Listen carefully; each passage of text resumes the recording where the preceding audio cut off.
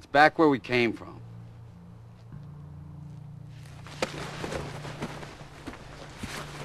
Hey, I don't know if I could do this, okay?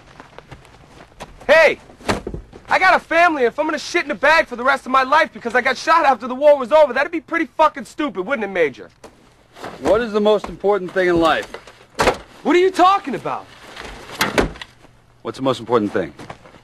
Respect. Too dependent on other people. What, love? A little Disneyland, isn't it? God's will. It's close. What is that? Necessity. As in? As in people do what is most necessary to them at any given moment. Right now, what is most necessary to Saddam's troops is to put down the uprising. We can do what we want. They won't touch us. All right.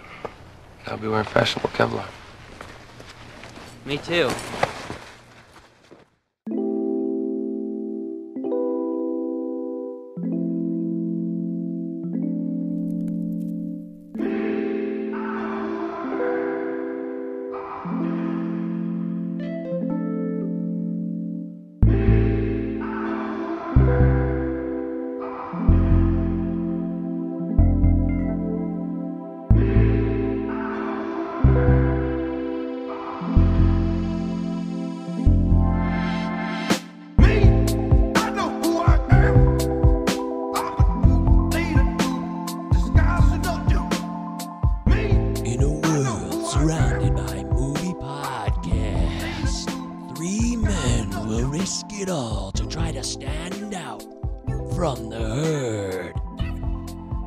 Cinema 9 Podcast with your hosts, Eric Brandstrom, Michael Govier, and Travis Roy. Coming to a speaker near you right now.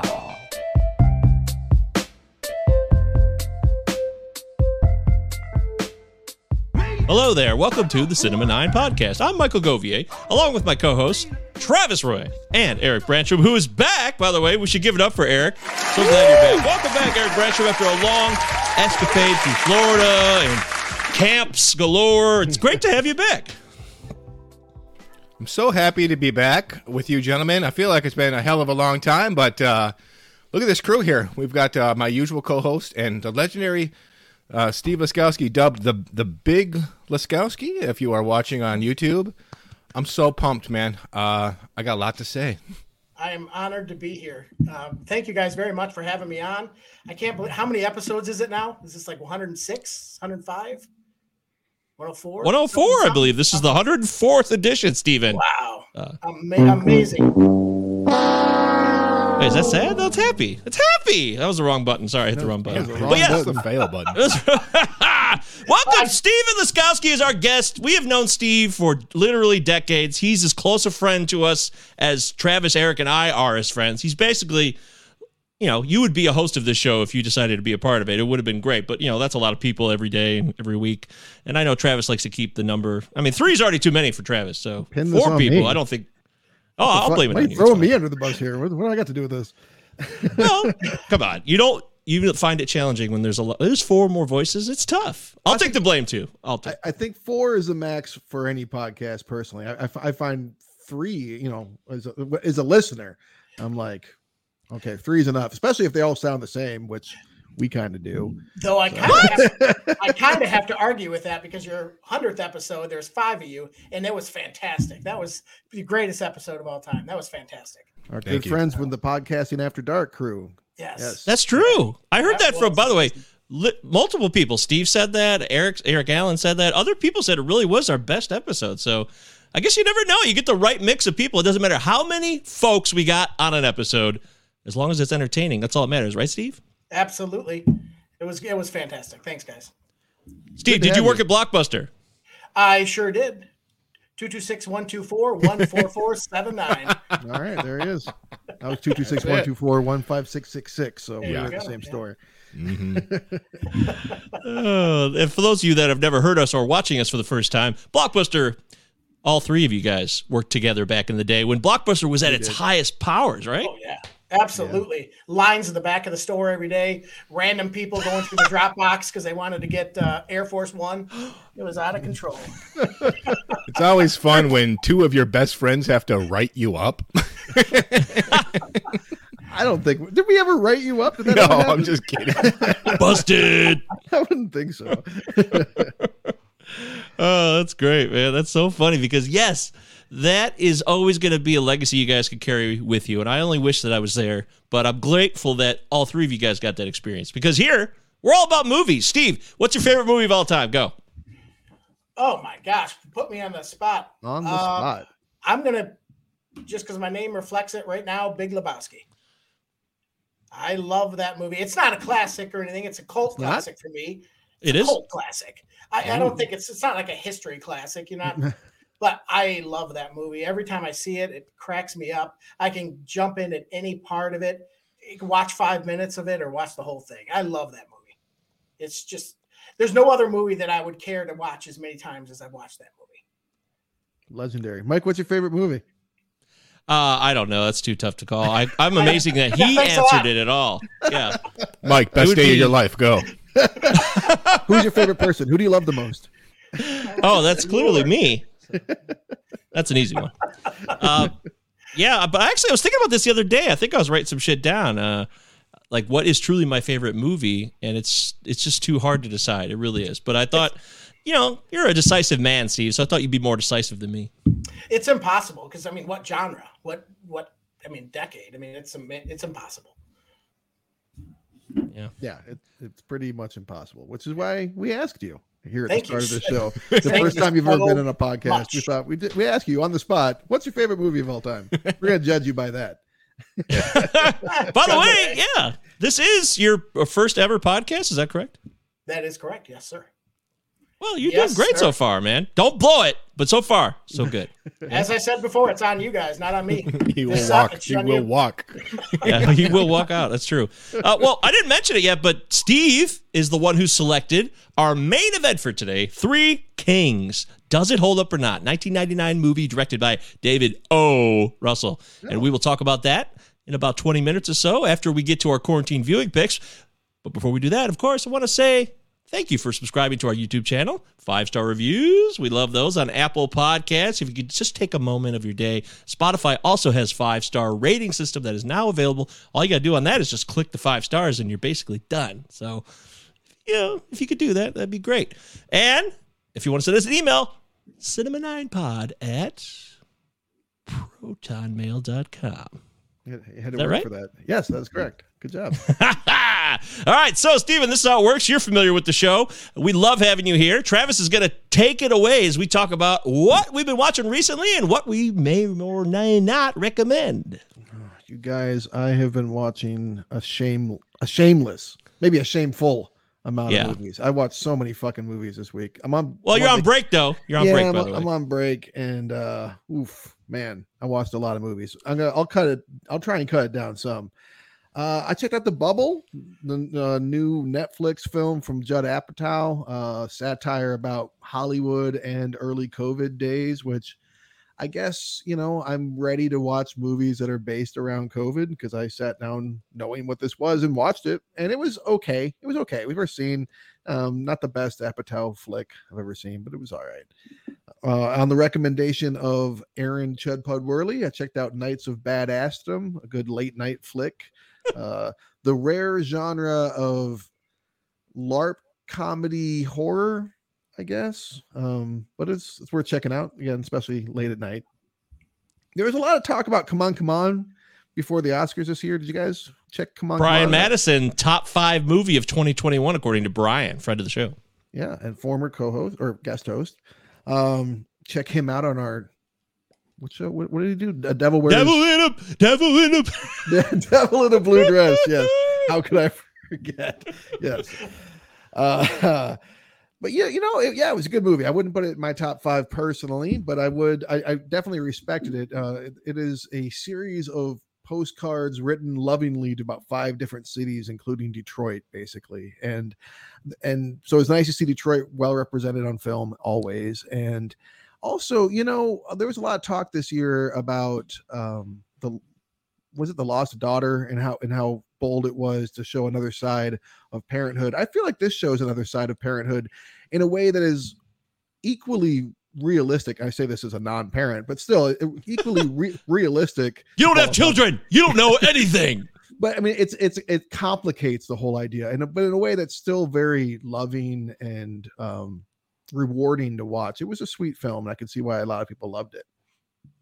I've been listening to a lot of Oscar Peterson lately, Canada's classic jazz pianist. So I watched a documentary on him called Black and White that came out last year. If you're interested in that kind of stuff at all, I'd strongly recommend it. It's a nice snapshot of his life. This guy is a legend, but I don't think he's properly recognized in America, but he's definitely an important pianist.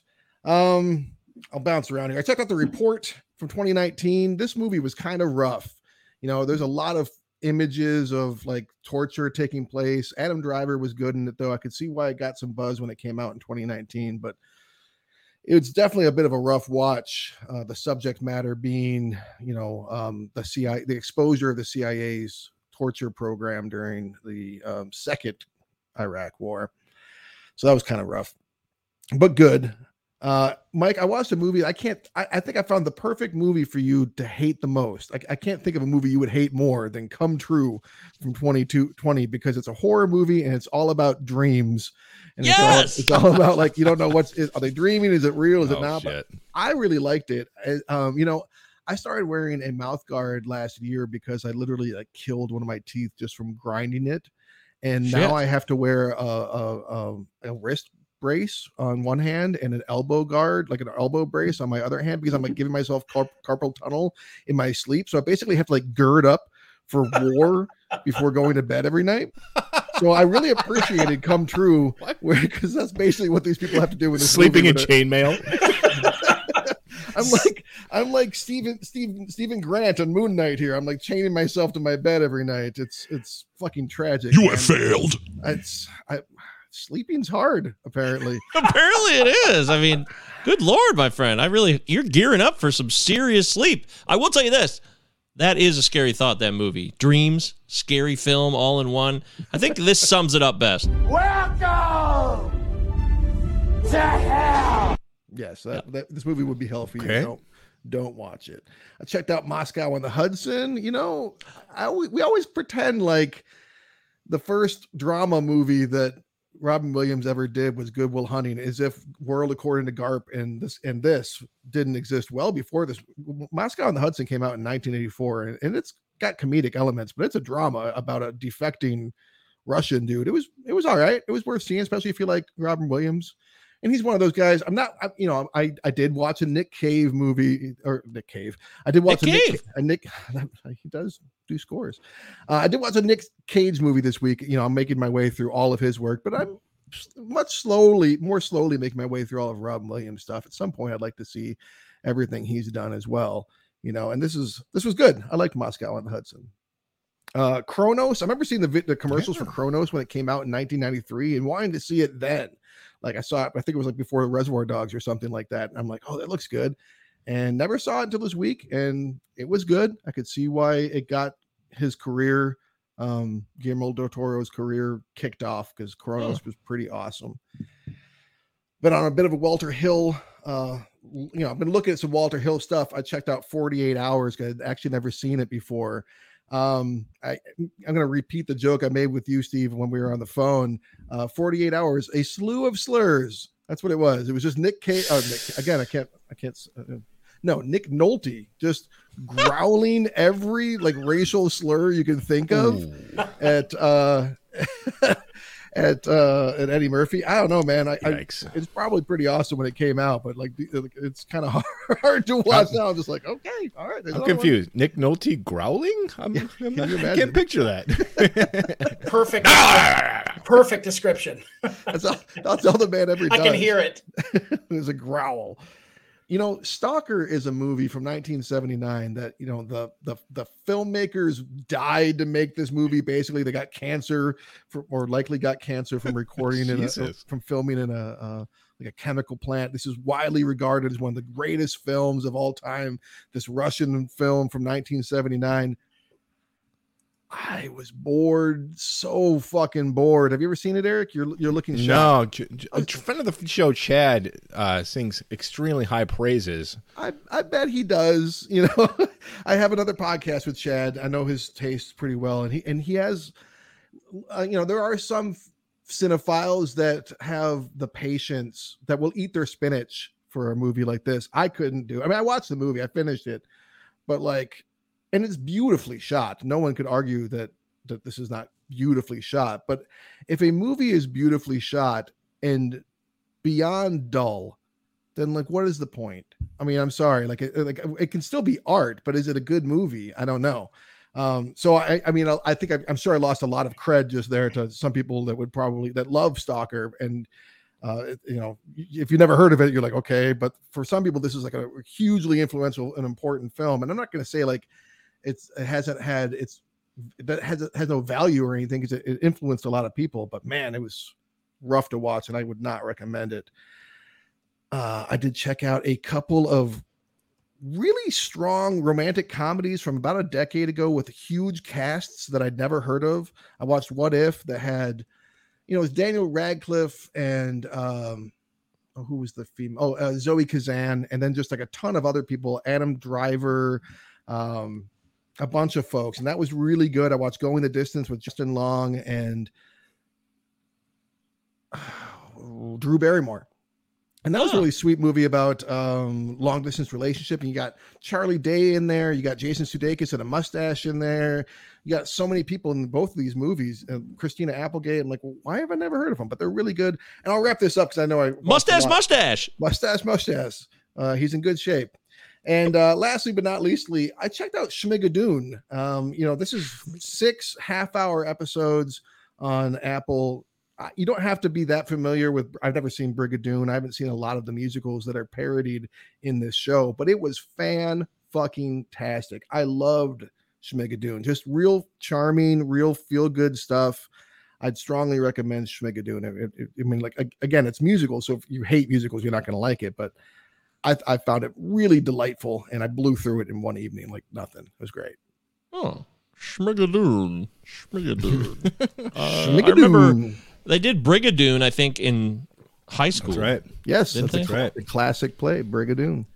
In fact, you know, the first time I ever met Steve Laskowski was when I saw him in It's a Wonderful Life, which was a stage play done. The Goon. The original Goon. That was the first play of freshman year, I believe. Our freshman year. Everyone knows. And if you're there it is. And if you're listening, you're thinking, who the fuck is the Goon?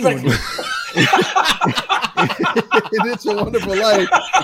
That's the guy who pushes around the wheelchair of Mr. Potter. So, Apparently. Star. Great makeup. You are. Rick Baker with blush, man. You look gaunt and creepy as fuck. Stole every I scene. remember it well. It was fantastic, Steve. And, you know, rest in power, Daniel Hurd. She was fantastic in that. So.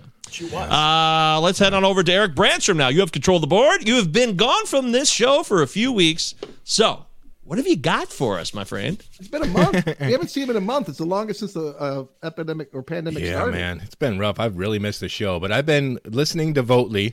In fact, you know, I drove 16 hours to Florida round trip, and I'm listening. Real quick, I'm driving down there, and I'm listening to the fantastic American Beauty episode where you were joined by the wonderful Christian Haraminski. I loved the show, man, and you guys got to talking about Scott Bakula, and I'm bored out of my goddamn mind in the Tennessee mountains, just driving into the middle of nowhere. Phone's dead. I don't even know where I'm going. I'm just hoping I can keep going south. So I started thinking about Scott Bakula. You know, I really enjoyed him in that movie. And I'm like, man, how could you bring back Scott Bakula, man? What a fine, terrific, earnest, sincere actor. And then I'm sitting there and I'm like, well, what would I do? So I came up with a pretty good premise. So if anybody's listening and they want to option this, go for it. So it's kind of like a real life. It's kind of like Curb Your Enthusiasm. I'm like, actually exactly like that. It's kind of like a mockumentary starring Scott Bakula. And he's struggling in his his career nowadays, and he gets bit by a vampire, okay? He gets bit by a vampire while leaving like a small playhouse. And slowly he starts to like become this vampire, and he's got to deal with resurrecting his career post Quantum Leap and Enterprise, and also vampirism. And It's called Count Bakula. So I think that could be some fun. Count Bakula. Count Bakula. I had no idea you were going to go there. This show is really. I did, and I would absolutely watch it. Would you watch Count Bakula? Count Bakula. Okay. All right. Well. All right. If the Wheel of Fortune episodes are all up. Then Okay. Yeah. Okay. All right. Well, email the show if you'd watch Count Bakula. protonmail.com. Anyway, guys, I gotta tell you, man. I did catch up. I mean, no one likes to talk about Oscar movies after the Oscars. It almost seems like they kind of drift back out to sea, and you're like, I missed it, so I'm never gonna watch it. Coda loved it. Okay, Coda loved it. You did. Fantastic. Great. But I don't know what was going on with my TV, but like I didn't have like I thought there was an artistic choice. Like when they were doing all the signing and stuff, like there was no closed captions on my screen. Then you missed like huge. I thought parts that was of an the film. artistic choice, so I had to kind of like. You poor bastard. Shit. I'm glad you still liked it. I loved it, but I was kind of like digging, like trying to figure out non-verbally and stuff what was going on. And I was like, oh, this is kind of an interesting choice. Said, heck of a long scene to not know what the fuck is going on, but still kind of interesting. Yeah, definitely want to see it again now that I have an Apple subscription that I don't know how to get rid of. But It says a lot about the director and the actors, though, that you didn't have to know exactly what they were saying to be fully invested in the film like that. Yeah, I got the mood. I loved it. Power of the Dog. I fucking loved it. I loved it so much. It's my favorite movie of last year. I absolutely loved it. So, man, getting back to some of the more regular shit. Cool Runnings? I'd never seen it. I loved it. I've never seen it either. I've never seen it. Yeah. Have you ever seen Cool Runnings? I don't think I have. If I have, it was so long ago. I don't remember it. I figured I'm going to come here and you guys are going to be like, what? You've never seen? That's like not seeing Home Alone. Okay. All right. I think it came out at that age for us where we were just a tick too old for it. We were like 17, 18 when it came out, probably. So. Yeah. Yeah, it's like a bobsled movie, I guess. You kind of feel like you've already seen it. Like, all right, they're Jamaican. Bobsledding, John Candy cracks jokes. I have waded my way through so many bobsled movies. I've had enough. But until you've seen every John Candy movie, check it out. It's on Disney Plus, and it's really sweet. I really liked it. It's really sweet. And it's kind of unexpected. It doesn't go where you think it's going to go, and I applaud it for that. John Candy, earnest, soulful performance. Is Candy fantastic. He's the star. Oh, fuck. Well, I've been watching a lot of his stuff, too. And I guess I should watch that. Let us know, man. See if you enjoyed it like I did. I Am Sam. I went there, man. I pushed play. Against my better judgment, I hit play. I'm like, how bad was it? It's interminable. It's offensive. Yeah, it goes on. It didn't it get him nominated for an Academy Award? Yeah, he's nominated for an Oscar, but this is like Happy Jack territory. It's so irresponsibly saccharine, contrived, pitiably sweet. It's so bad I had to turn it off. I could not take it anymore. I'm telling you, it was atrocious. But yeah, man, wow. And it just keeps going. It just keeps going. Yeah, it just keeps going, and it's so cringeworthy. Half the time of the 25 minutes I allotted, I was covering my eyes. It was just like, you could do a lot with this story, which is a sweet story about a mentally challenged man trying to take care of his daughter, who he completely deserves custody of. But it's just shot in just the cheesiest Hallmark greeting card bullshit way that you want to throw up in your empty popcorn bag. Yeah, man, a misfire. Dark Blue, 2003. I saw Kurt Russell. I hit play immediately. Yeah, I remember that one. Boring. Yeah. Boring. Really boring. Yeah, just really dull. That's it's like Elmore Leonard, isn't it? Yeah. Yeah, it's Elmore Leonard, but it's really like everything you've seen before is all laid out on the table, and they're just sloshing through molasses, the paint-by-number basics. Can't recommend it, man. Other than that, I do have a story about that. Wait, I got to tell a story about Dark Blue real quick. So, please, I watched Dark Blue on the front lawn of the dump in the summer. What? Where sometimes, I'd like to take the TV and everything outside because it's just stupid for some reason. But so we took the whole living room out to the front yard of the dump on Washtenaw Avenue in the middle of the summer. Yeah. and we watched Dark Blue right there Dom's Donuts, on that Dark lawn. Blue. That happened. What a viewing experience. Yeah. It was sunny outside. I don't know how we could see the TV. What? High noon. You're watching Dark Blue. You can't even see the screen. You're on the lawn Is of that the Kurt dump. Russell? Who is that? Yeah. Dark Blue. Not a good movie. Other than that, man, I've been burning through 3 seasons of Cold Case Files. I can't get enough, man. Every episode is exactly the same, and I laugh every time. Like, not because of the victims, but every single case, someone's like, man, 30 years ago, they've been dead, and we still don't have answers. And then one detective's like, why don't we check out that box that's in storage and see if there's DNA in it? There is. They run it through the CODIS system, and then they find the guy. Every single episode, that's all it takes is for someone to be like, hey, they ever catch that guy? No. Well, get the box out and swab it, and their DNA's right there, and they could have got him like as soon as this possibility occurred in like the late 90s. So dumb, but I love it. Okay. Cold Case. Steve, you a Cold Case fan? I am a Cold Case fan. Forensic Absolutely. Files, also good, but Cold Case is where it's at. Well, it certainly is no Robert Stack, but hey, we'll do But it. yeah, what is? Oh, nobody could top Robert Stack. That's the true. only one. Oh, by the way, Harsh Truth commented that Cool Runnings is a top 10 Disney film all time. I gotta check it out. That's pretty intense. All right, so for me, I forgot to mention this last week, Travis, and it would have been a lot better since we did the episode together. But I watched Peacemaker. I knocked it out, and I forgot to mention it. And I can't believe I forgot about it I because can't believe you did either. everything that you and Corey said on the Podcasting After Dark 100th episode spectacular is true. It's I think the fantastic. theme song is good. I don't think it's legendary. It's definitely funny, and I like it. I appreciate it. It's But a the show memorable itself, opening. I mean, come on, it's a memorable opening. But yeah, the show itself is. it definitely is. It Did you definitely think that John Cena's Jim Varney on steroids? Isn't that what No, I Corey don't see it or like Zach that. I respected that commentary. I thought it was really a nice summation, but I didn't see it that way. I just saw a guy who was a clueless, kind of a douchebag, doesn't realize it, but he's trying. And so there is some Jim Varney in there, I see, but there's so much more going on with that show. And Laskowski, have you seen Peacemaker?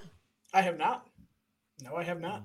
I would recommend it to you. I'm going to recommend it to you right now because everything Travis said was right. And I'm not even a huge John Cena file like Travis is, but man, show had so much fun little nuggets too. If like you're into comic book stuff, there's a few surprises that get thrown in. You're like, oh, that's great. What a reference. And what a show. So strongly recommend Peacemaker. If you like James Gunn, I'm a huge fan of stuff that is like both really stupid and silly and also has a lot of heart and is surprisingly deep. And I think that James Gunn is really, really good at doing that. And I think this is maybe one of the best that he's done at that. And I loved it start to finish. I thought it was fantastic. Absolutely agree. Harsh Truth says Peacemaker didn't get good until they stopped relying on images of John Cena and his tidy whiteys. Sure, okay, but I have to disagree. Maybe with that's that. true. But I think it was consistent throughout. So. Yeah, I loved it so much. And his tidy. Yeah, Robert Patrick's still alive. That's fun. He was great in it. He was great. All right, I'm sorry. We're going to hijack this thing and turn it into a Peacemaker podcast. Hey, welcome to Peacemaker Chat. I'm ready to just revamp this whole podcast into a Peacemaker podcast. Oh boy, I thought it was a great show. I'll leave it at that. I also watched movies that are, technically Peacemaker is a TV show, so I don't mean to violate. But I knocked out Dune. I did it. I watched Dune, and I'll tell you what. I've never truly watched the original. I've basically seen a bunch of scenes from it because people have watched it, but I never sat down and watched the original. And all I remember was Kyle MacLachlan, blue eyes, like a gross blob of a human being guy. So I'm not immersed in the historical, cultural passion that is Dune. Like Chad, for example, Chad Gibbons, your co-host on the Best Film Podcast. Like he loves Dune, right? Like beyond. Oh, absolutely. That was the first episode we did was Dune. Well, there you go. So, but someone who doesn't give a shit about Dune at all, I got to tell you, I really dug it. It was fantastic, and it's a huge cast and a huge world, and And I mean, no spoiler alert here, but it looks like this is not. There's going to be more Dunes, I think. So I don't know. Maybe there is or not. It's kind of uncertain to me. I don't know. But, yes, there's a second one in the works. Oh, there is. Okay, Yes, well, that was there you go. always the plan. I mean, it would by the never way, have Night the Owl. green light, but- Oh, okay. Night Owl Movie Talk says Cinephile, well played. Thank Yeah, you. that's a regular. Travis is the original Cinephile Night Owl, so now you know. I don't know if you're the original, but in this show you are. I am one. I am one of many, I'm sure. Yeah, so Dune, man. Wow. Timothy Chalamet, everybody. Huge cast. Momoa and Brolin and, Spider-Man lady. I don't know her name. What's her name? Zendaya. Oh, that's Zendaya. Shit. Okay, I mixed her up with someone else. Yeah, but she's in it, and then Javier Bardem. It's fun. It's not fun, but it's a great movie. I love that we're so in our 40s that one of our co-hosts could be like, "Oh, that's pronounces her name wrong. That's Zendaya." Like she's like one of the most famous people on the planet. I know she's everywhere. She was in Spider-Man. I watched that last week, Very so famous. I got a heavy dose of her. I just kind of spaced out her name. Zendaya. I meant no offense. I'd also watched Give Me Back My Son. Oh man, I've been wanting to bring that on. Damn, it's on my list. Oh, it is? Yeah. Oh, wow. Oh, okay. How was? Well, you guys can how still was bring it to the table. Ransom. We used to say the title of the film for those that are not immediately knowing what we're talking about. The Morlocks and the Eloys. Yeah, wow. That one, I forgot about that part. That really was, I was like, Jesus, wow, this is a long, stretched out soliloquy here by Mr. Gary Sinise. Yeah, it's good. It's Ron Howard. Ron Howard could do anything. He could go any genre. It's impressive. It really is impressive. His massive range as a director. It was pretty good. I watched a movie called Angus from 1995. Which Angus. Yeah. It's the last movie, I remember believe. the cover box. Yep. What did it look like? Was it a piece of meat? I just remember weird colors and just piece of meat. No piece of meat. It was. No meat. Wasn't it that kid from Last Action Hero? I don't think so. No, this kid was much different. I'm thinking of Prehysteria. He did have the same haircut. Yeah, I'm looking at the cover box right now. Angus. Okay. Yeah. Pathetic But it's 14-year-old whose thoughts are filled with the images of schoolmate. All right. James Vanderbeek is in this one as well. Oh, A young James Vanderbeek.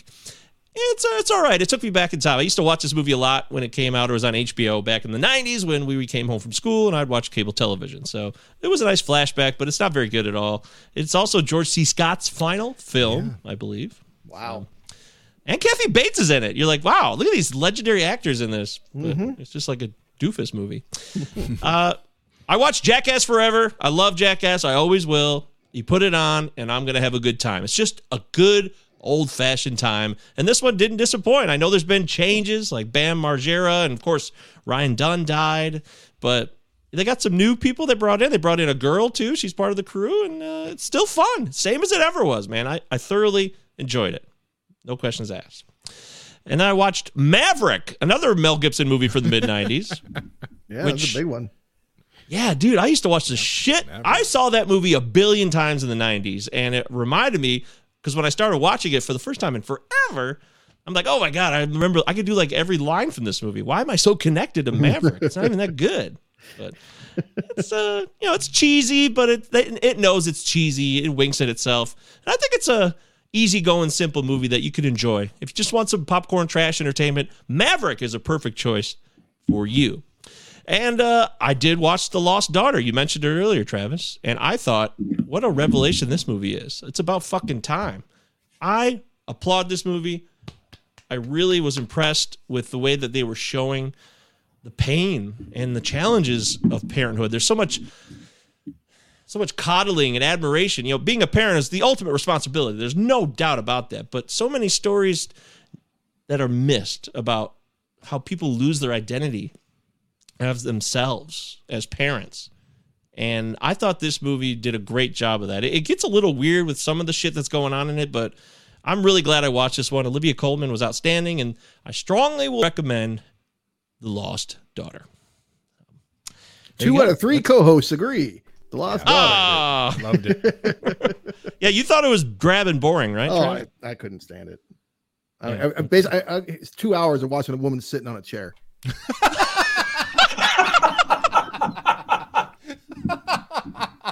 Yeah, well, I can't necessarily disagree with that. No, it's on a beach, but still.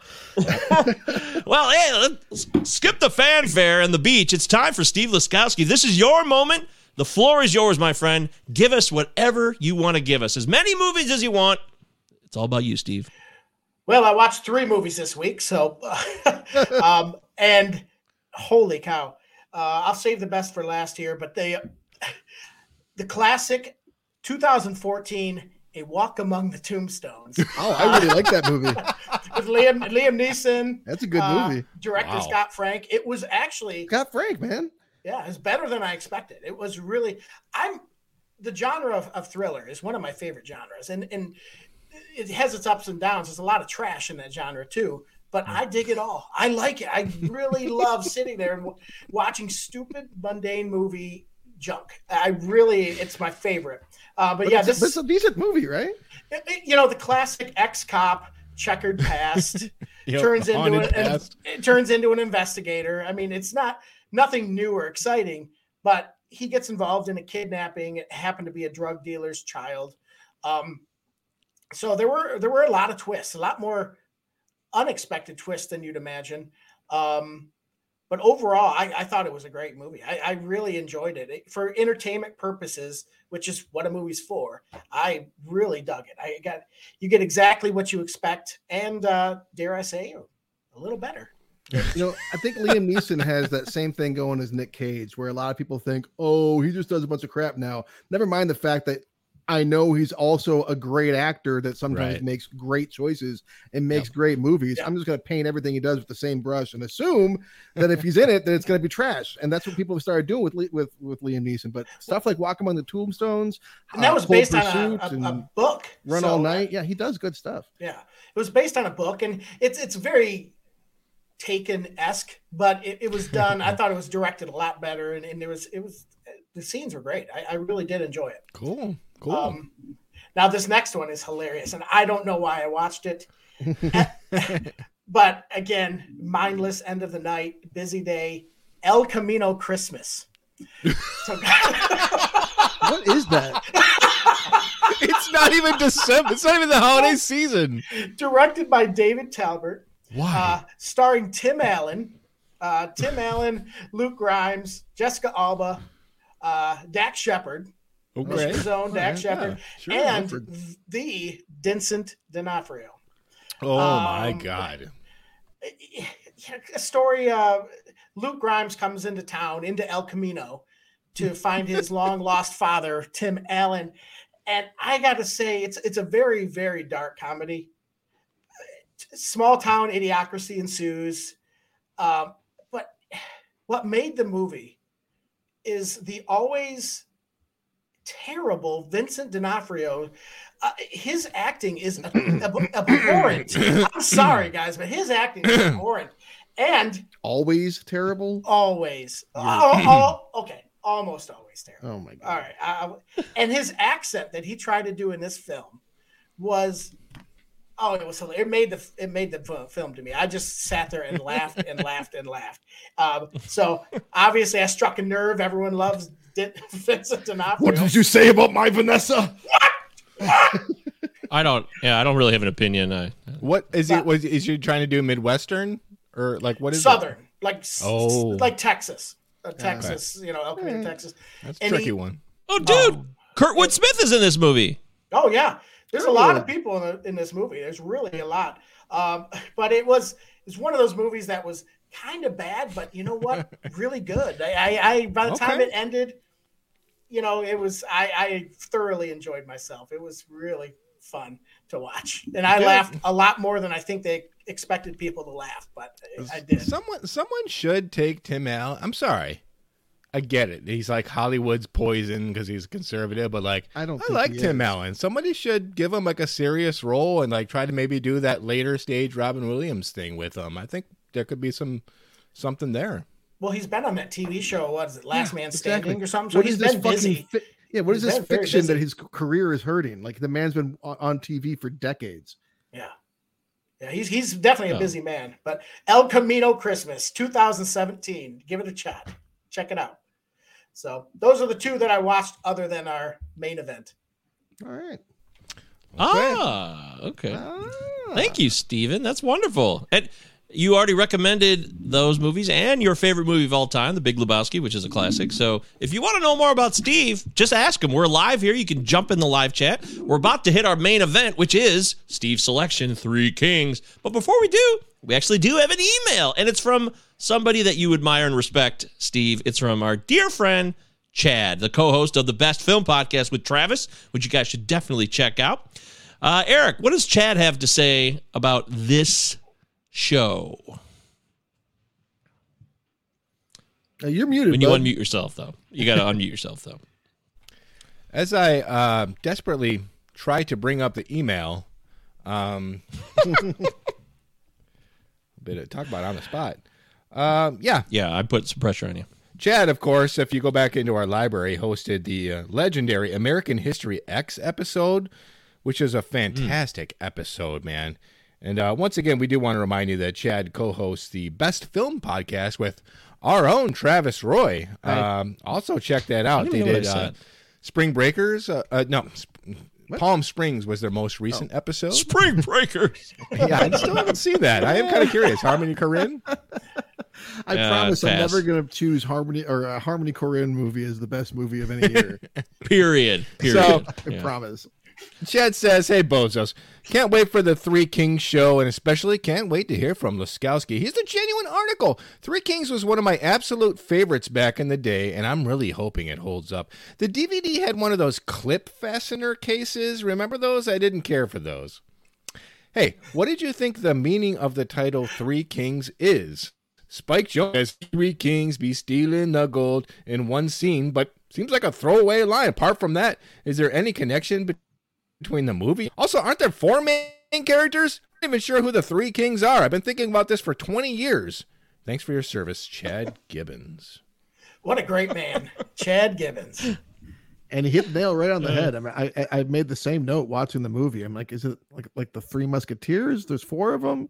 I mean, they might as well have called the movie Lord, Won't You Buy Me a Mercedes Benz? I mean, Spike Jonze sang a line from that song in the same scene.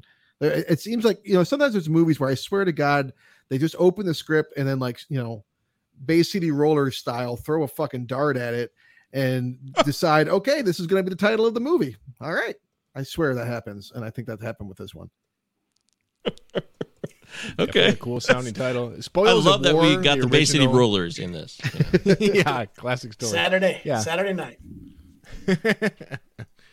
But yeah, man. Well, the team, I mean, Jamie Kennedy was in on the team. So could even be five kings. Who the hell knows? But yeah, Spoils of War, the original title from John Ridley. That's a huge story. As we get into the actual script, big contention. I mean, David O. Russell wasn't just throwing punches at George Clooney here. He tossed a couple at John Ridley, too. Hey, guys, I'm starting to think David O. Russell might be a dick. You don't say. Oh, there's no proof of that. Allegedly. He's just honest about who he is, Travis. He's Allegedly. direct. Hollywood doesn't like direct. They like backstabbing and secrets. It's better that way. So. Yes, exactly. Hollywood does not celebrate any abusive pricks. That's for sure, right? They sure don't. None at all. Boy, here we go. Thanks for the email, Chad. If you guys want to email us like Chad did, cinnamon9pod@protonmail.com. And that leads us into, by the way, he did write a PS about the Ukraine, and he wanted to let everyone know that he's safe and sound, and everything's going to be okay. That's all that matters, that their lives are intact. So thanks for giving us the update, Chad. We wish you well. As we get into now, I mean, you talk about war, real life war. That's kind of weird in a way. We're talking about a movie which takes us back to the original Iraq War. Three Kings, 1999. David O. Russell directed it, starring George Clooney, Ice Cube, Mark Wahlberg, Spike Jonze, a host of others. This is a movie that, is about violence and war. So I'm kind of thinking about our real world right now, and it freaks me out in a way. It's like, oh, wow. Because there's so many things going on in this movie related to cultures clashing and, hegemony and things like that. There's a lot of wild shit in this movie. So there's a lot to dissect. Hey, man, I'm sorry I hit you. I was just worried about Troy, He's my friend.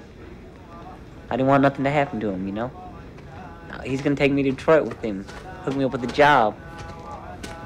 Come on, man, Chief.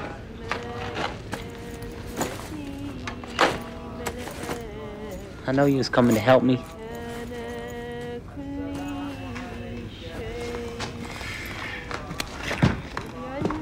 Thanks, man. I don't want to hold no grudges.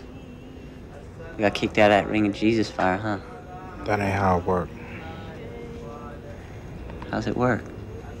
Take care of whatever he puts in front of me, no questions asked.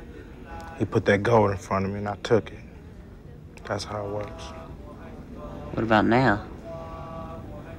I don't know, I gotta see. You know, let's start it off with Steve. I want to give you first dibs. You selected this movie. Can you take us back in time to when you first saw this film?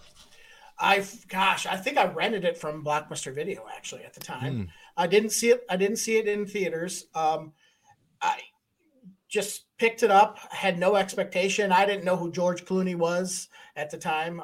He wasn't a real big deal at the time, and mostly in TV.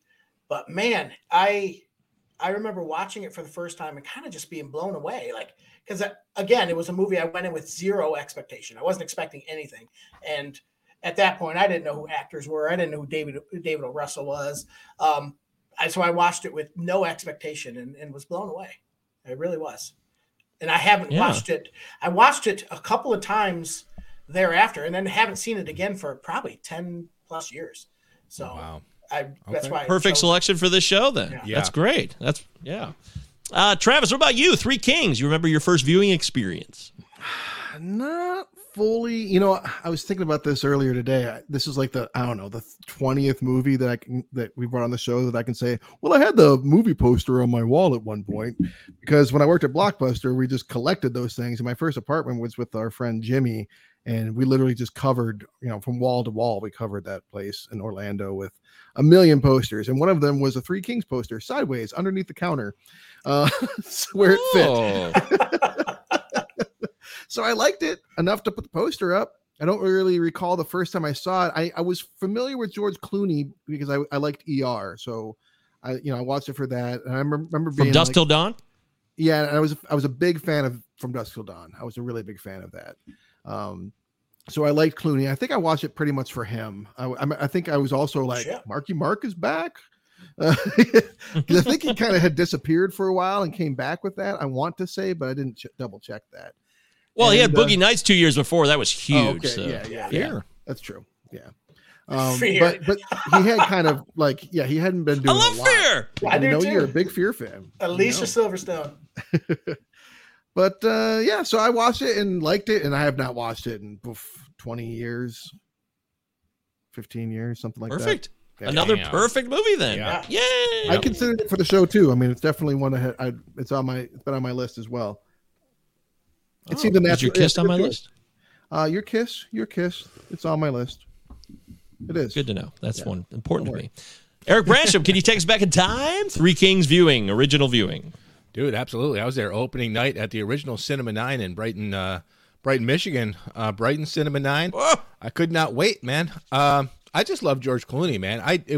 Must-see TV, primetime Thursday night. I was there for every episode of ER.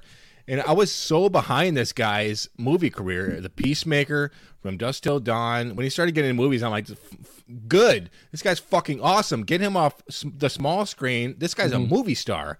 I could not wait. Loved it in theaters.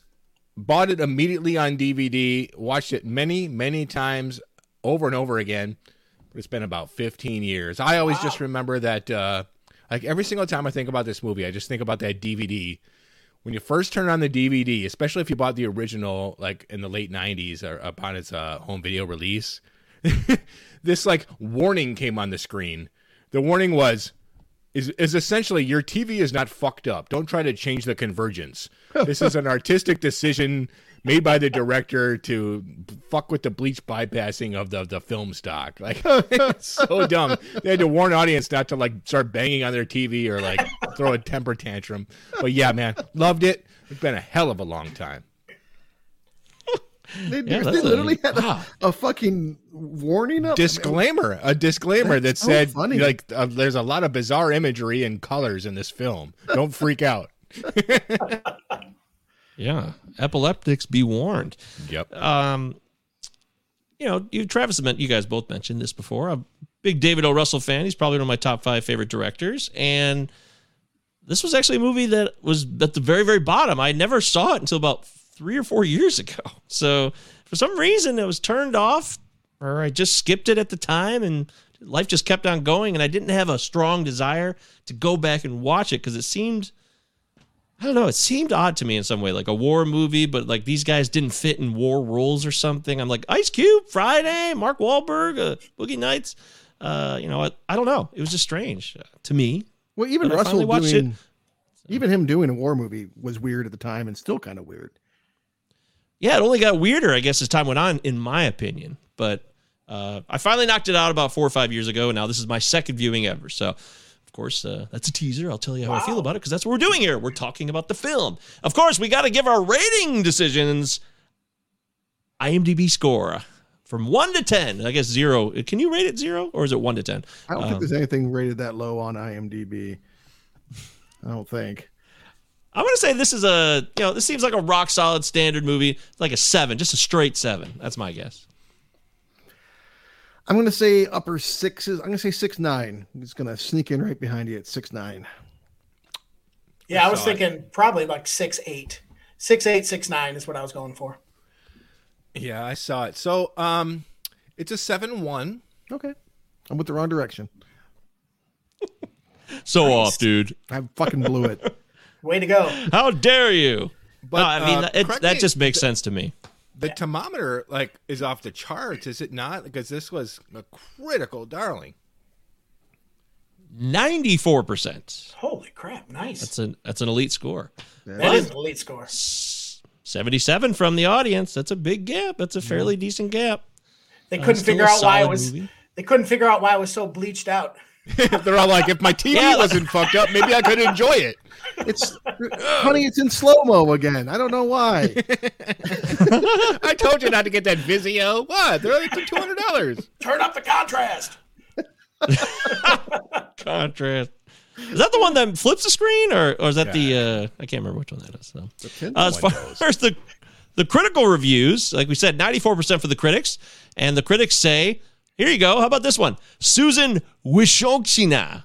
I'm butchering her name so bad. There's 2 Z's in it with a C and a Y. It's tough.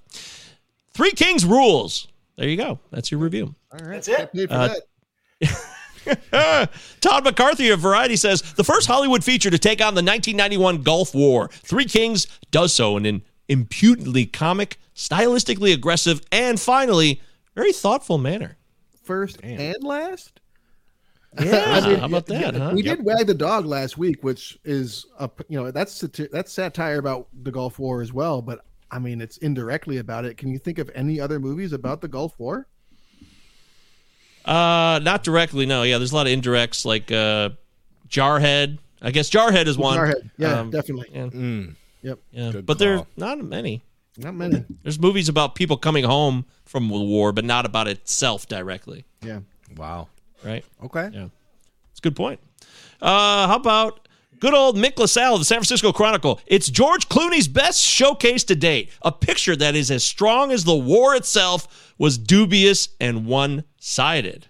Wow. Powerful. Is he talking about the movie or the war? I don't know. Man, I don't know Unclear. about it. Our dearly departed Ebes, Roger Ebert, said, Three Sweet Kings... Sweet. Sweeties. Three Kings is some kind of weird masterpiece, a screw-loose war picture that sends action and humor crashing head-on into each other and spitting off into political anger. All right. Whew, okay. Okay. Yeah. Wordy. Very wordy this time, Ebes. Yeah. Desson Thompson, I'm not seeing Desson. I'm looking really hard, but might have been too soon for old Des. Got any honey cut? Yeah. I'm honey. Goody Coons. Goody Coons. Yeah. No Goody Coons. Wesley Morris said it was a work of strangely bold, distinctly American pop art. So Is this movie distinctly American? Oh, it's super fucking American. Absolutely. Look no further than that Carter Burwell score of like taking the fuck. I've complained about this on the show before. Like taking like actual like Middle Eastern music and then like just slamming some fucking bass beats behind it. It's just, oh man, it's excruciating. Yeah, over and over the whole movie. I'm like, man, is there a cut that doesn't have the music in it? What, dude? What about this part with the Chicago? We got some soft rock Chicago in this. The score, it's like so. The soundtrack was good. Yeah. The score was not. If you leave me now. Yeah, fantastic. A lot of great songs, but it's. Yeah. I just want to celebrate. Like blowing on there. That's not the first time he's used that song in a movie too. He's done that in multiple movies. We got Lee Greenwood again. We talked about him last week too.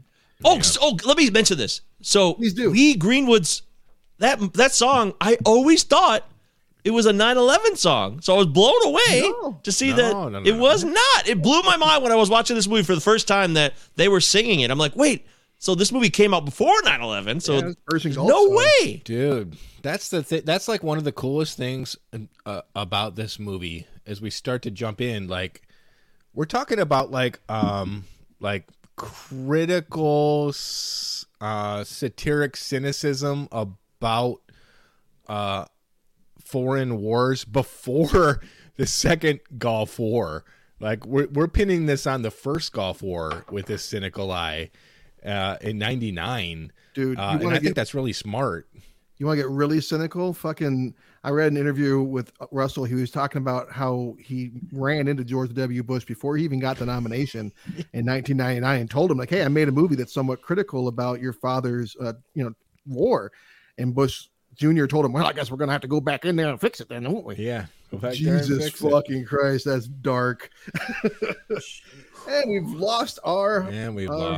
or one of our hosts. We've lost Mike. We've lost Mike. So I guess we're going to stop with the reviews at this point. He'll come back, but I think we can probably shift gears on into the next piece of things, which is getting into the film itself. And he's back. He wasn't gone long at all.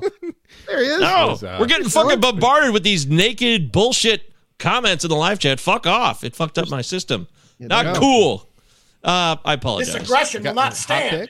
Getting offered more hot picks, Mike, or so many high So Kanye West here? we talk about Spike Jonze for a minute, because what Spike Jonze does in this movie is it's impressive. I mean, I've never seen him act a lot. I really haven't. He's been in movies, of course, but not many. Yeah, he's more, he's a director as we know him these days, of course.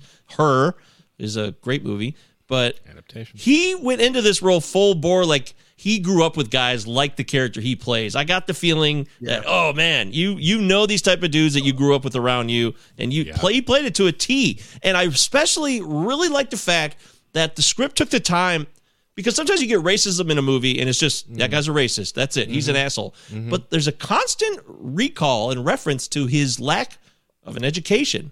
No high school, which, I don't believe anybody is born inherently racist at all. That just doesn't happen. They learn that shit. So I want to give the script credit for that. And better still, it's not just that they look at his racism. They look at the way that's normalized through the rest of the military, because as it always is in war. And there's racism that's okay for them, and then there's racism that's not okay. Like, hey, don't say anything that can be construed to be against, this group over here, but you can say whatever you want about this group over here. Yeah, the first 15 minutes was pretty rough, man. Like, just the slurs and the derogatory comments, that it was pretty rough. But I think the director did a great job doing that and portraying that to show us this is what it's like maybe in a barracks. This is what it's like, because everyone at war, right? Everyone that doesn't look like you, act like you, talk like you, they're your enemy. So I thought they did a great job. He did a great job with that. And, but that first 15 minutes, that was kind of rough to me.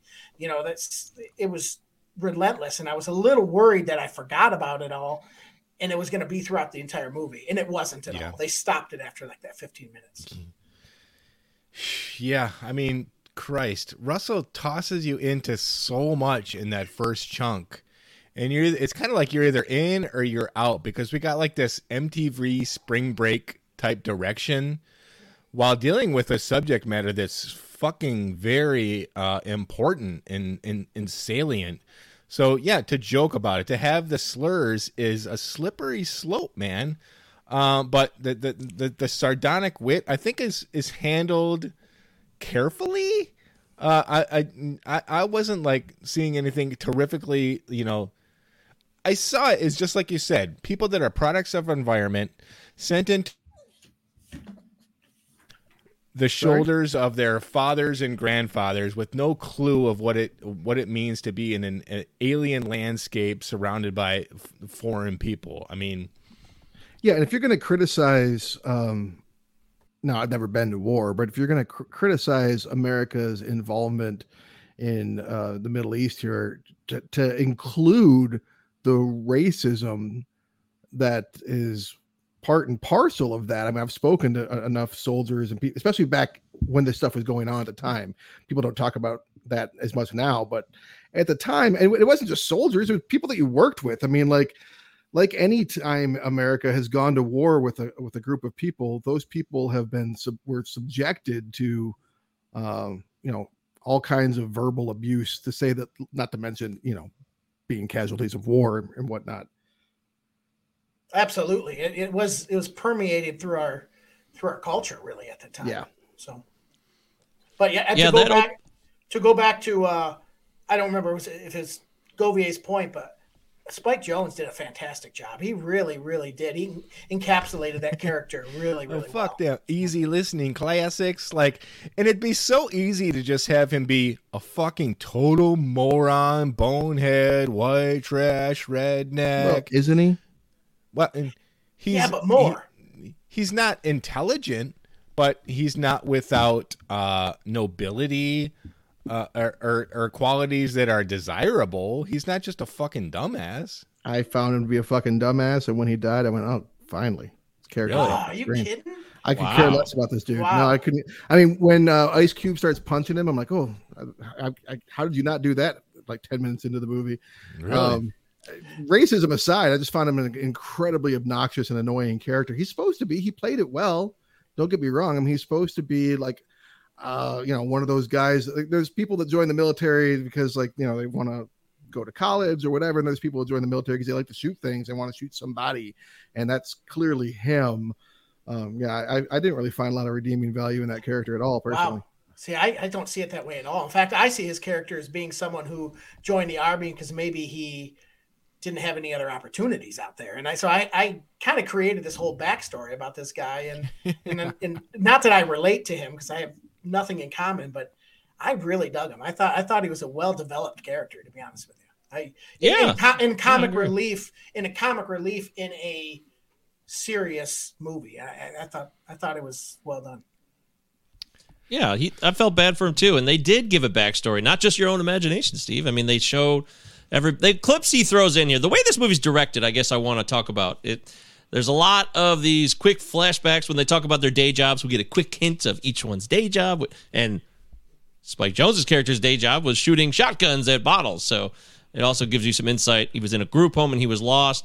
But this movie also, when they have that scene, when they go to the town and they decide to come back and help the people, when they finally shoot each other, it focuses in on each character and the individual bullets. And there's a lot of, I don't know, it's just not a straightforward movie delivered to you face to face. There's a lot of unique shots in the sky, moving quickly into time lapse behind Ice Cube and other moments like that. I guess I'm just curious how you guys view the direction of this film and the decisions that were made that you called, some of you said, what, MTV style in the beginning? I guess that's fair too. But then it's also like, I don't know, otherworldly at times and fantastical in certain moments, and then it comes back to reality. I think that's kind of the I tried to find some research into anything other than, getting the blacks black with this saturation process. But what David O. Russell and his cinematographer do is they create what kind of looks like an alien landscape with the desert in this environment. Granted, they shot in Arizona and Mexico, but what they do with the cinematography is they make it seem like this alien world. And that's where these American soldiers, either they're racist or they're ignorant, whatever the fuck they are, they're in a country that they don't know the customs, the culture. They just have dossiers and some information that they're debriefed on. So they make it seem like that they are in this completely, they're like basically on Mars with a mission. So to make the world look really fucked up with this cinematography and these choices is interesting. That's the positive. The negative is you have an opportunity to say, hey, this is Earth and this is our world. It's just our neighboring country.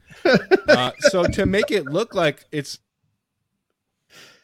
like you're going to fucking Mars to start a war with these aliens is a mistake, in my opinion.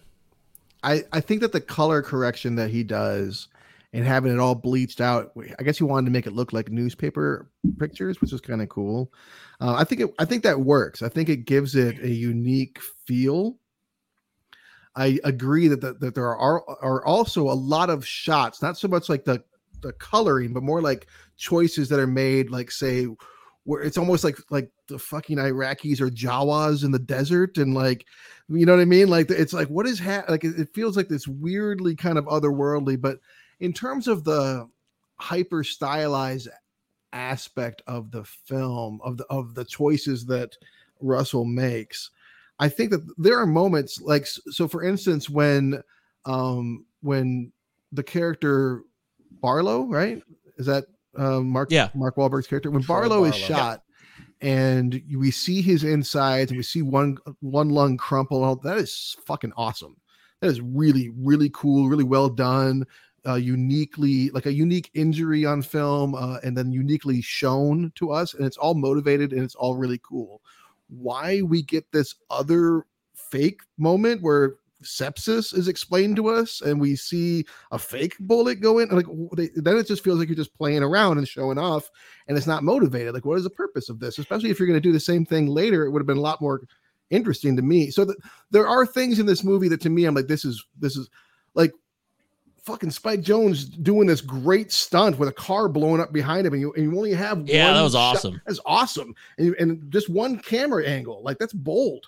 And so there is some really cool things happening, but then there's stuff like like you were talking about the sky going behind him. I'm just like, this feels kind of like somewhat, like kind of when I first got my hands on a camera and was playing around, Exactly. Some of it felt like it wasn't his first. This is what, his third, fourth movie. Some of it felt a little bit more, but it was his first time with a big budget, so maybe he was doing some stuff playing around. I don't know. So he got some like strong moments. You're saying. Some of it not as much. He got like 48 really mil. quick. Like 48 million. But really quick, like I can see this being tossed away as just like somebody showing off or like being arrogant, but I think it's kind of cool when a director does just something visually to kind of get you into the head of the mind space of the character. Because this is just after a pinnacle moment in the story when playtime's over and this just turned into something else.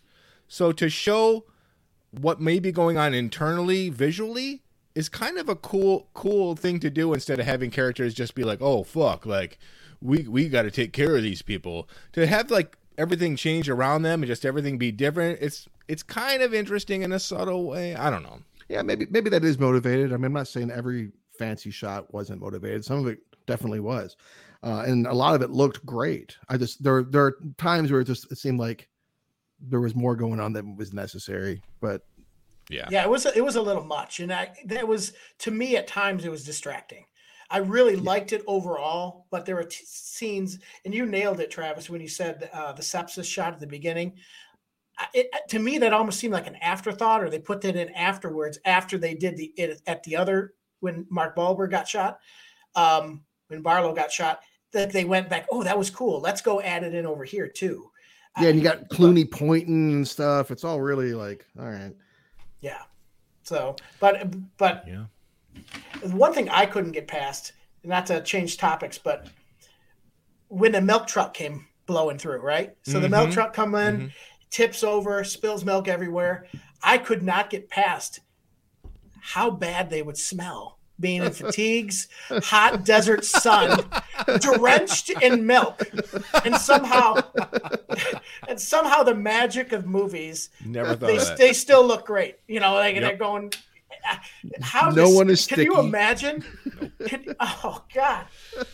Damn, And I that's a did. good point.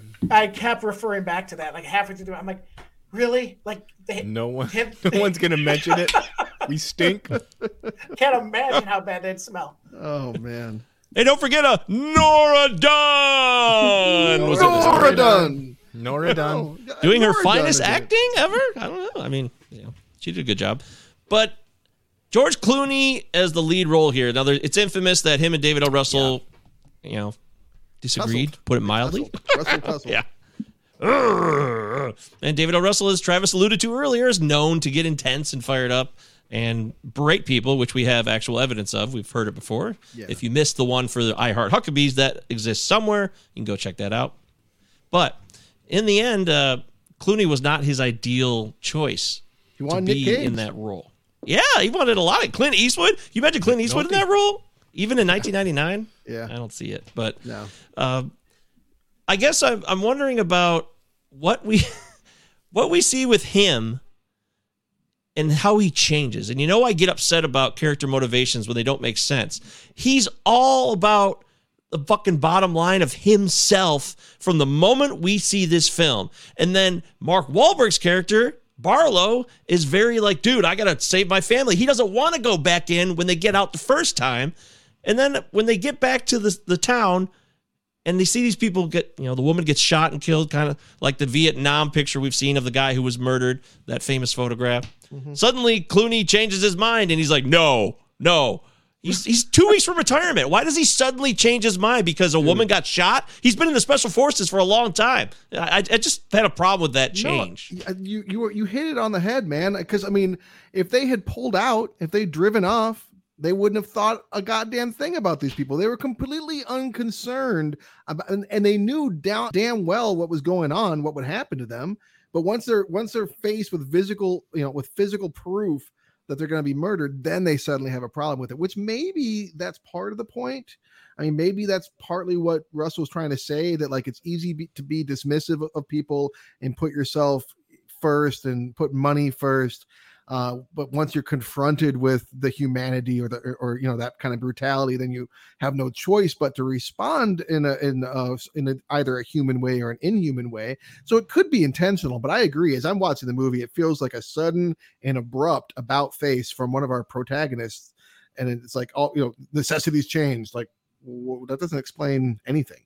Well, and the thing that doesn't make sense to me is why couldn't they have just changed that role? Why didn't they have Mark Wahlberg, who wanted to stay and fight? You know what I mean? And George Clooney, they make the characters the way they actually are already. Why make them both do a 180 about face? Yeah, not super consistent. Yeah, that's a great point. Mark Wahlberg should have found Troy should have found a way to convince Archie to stay and take care of things that made sense instead of the other way around. That could have been better. Dude, I almost forgot to say another Judy Greer appearance. Judy Yeah. Greer. Every fucking Judy Greer. 104 episodes, 104 mentions of Judy Greer. The Judy Greer. And by the way, is the whole so Michigan when the movie song? starts, it says Ice Cube's on a 4-month vacation from Detroit. And then later on in the movie, we learn that Barlow is from Detroit, and they keep referencing that. I'm like, did someone forget what the references were in the beginning in the script and misplace the characters in Detroit's and their location? Because it didn't make sense if you look at it like that. Yeah, Because they're not I all noticed from that the same too. town. Well, two of them are. Apparently. Apparently, two of them. Okay, yeah, I mean that's a minor detail. No, I noticed that too. I noticed that. And that was, I don't know why they put that on there. 4-month vacation from Detroit to be in war. That was This whole when it's fictional characters giving us a backstory and then what happened, let's catch up with them later. What is this? It's so 90s. It's pretty wild that he gets to call his wife Is their too. life good now? They're not real. Oh, you mean at the end? Yeah, it ends with a freeze frame and then Yeah. title cards. Yikes. classic. Yikes. Yeah, they don't really do that with movies anymore for good reason. Well, but let's talk about this movie is going to get a lot of credit from me for getting into the horrors of war and the challenges of individual one-on-one conversations and decisions that are happening in a moment that are under the umbrella of a massive operation or a massive war, and a ceasefire is in place, but there's collateral damage, but they're human beings. They're not just pieces of material. These refugees, well, they basically are refugees. They want to get out of Iraq to get to Iran, and they have so much to offer, but at the same time, you get this anger from other members of their clan and from the Iraqi Republican Guards, who, like that guy who tortures. Saeed. Yes. Yeah, he tortures Barlow, Wahlberg's character. Oh, I mean, that is such a oil? powerful. Yeah, that. Yeah, but no, that's the best. My Commentary buddy, my in the main film. man. Yeah. Oh, dude. Yeah. Best No, scene in the that's the movie. best commentary in the film is Saeed's character, because Saeed is like, he's talking about how his wife was mutilated, how his son was murdered by Americans, and you're sympathizing with this torturer as he tortures your hero, which that's a big move. And you don't want when Archie gets in to free him and Barlow's pointing a gun at Saeed, like, you don't want him to kill Saeed. You're like, fuck, don't kill this guy that was just torturing you. Yeah. And he doesn't. You're like, oh, thank God. Yeah, Which is, dude, that's you nailed great. it. It's brilliant. And they're showing us David O. Russell is making a decision to show us fantasy images of Troy's kid and his wife dying, as opposed to Saeed Tagmawi's character's family, who actually were killed. Well, we do see the crib get blown apart.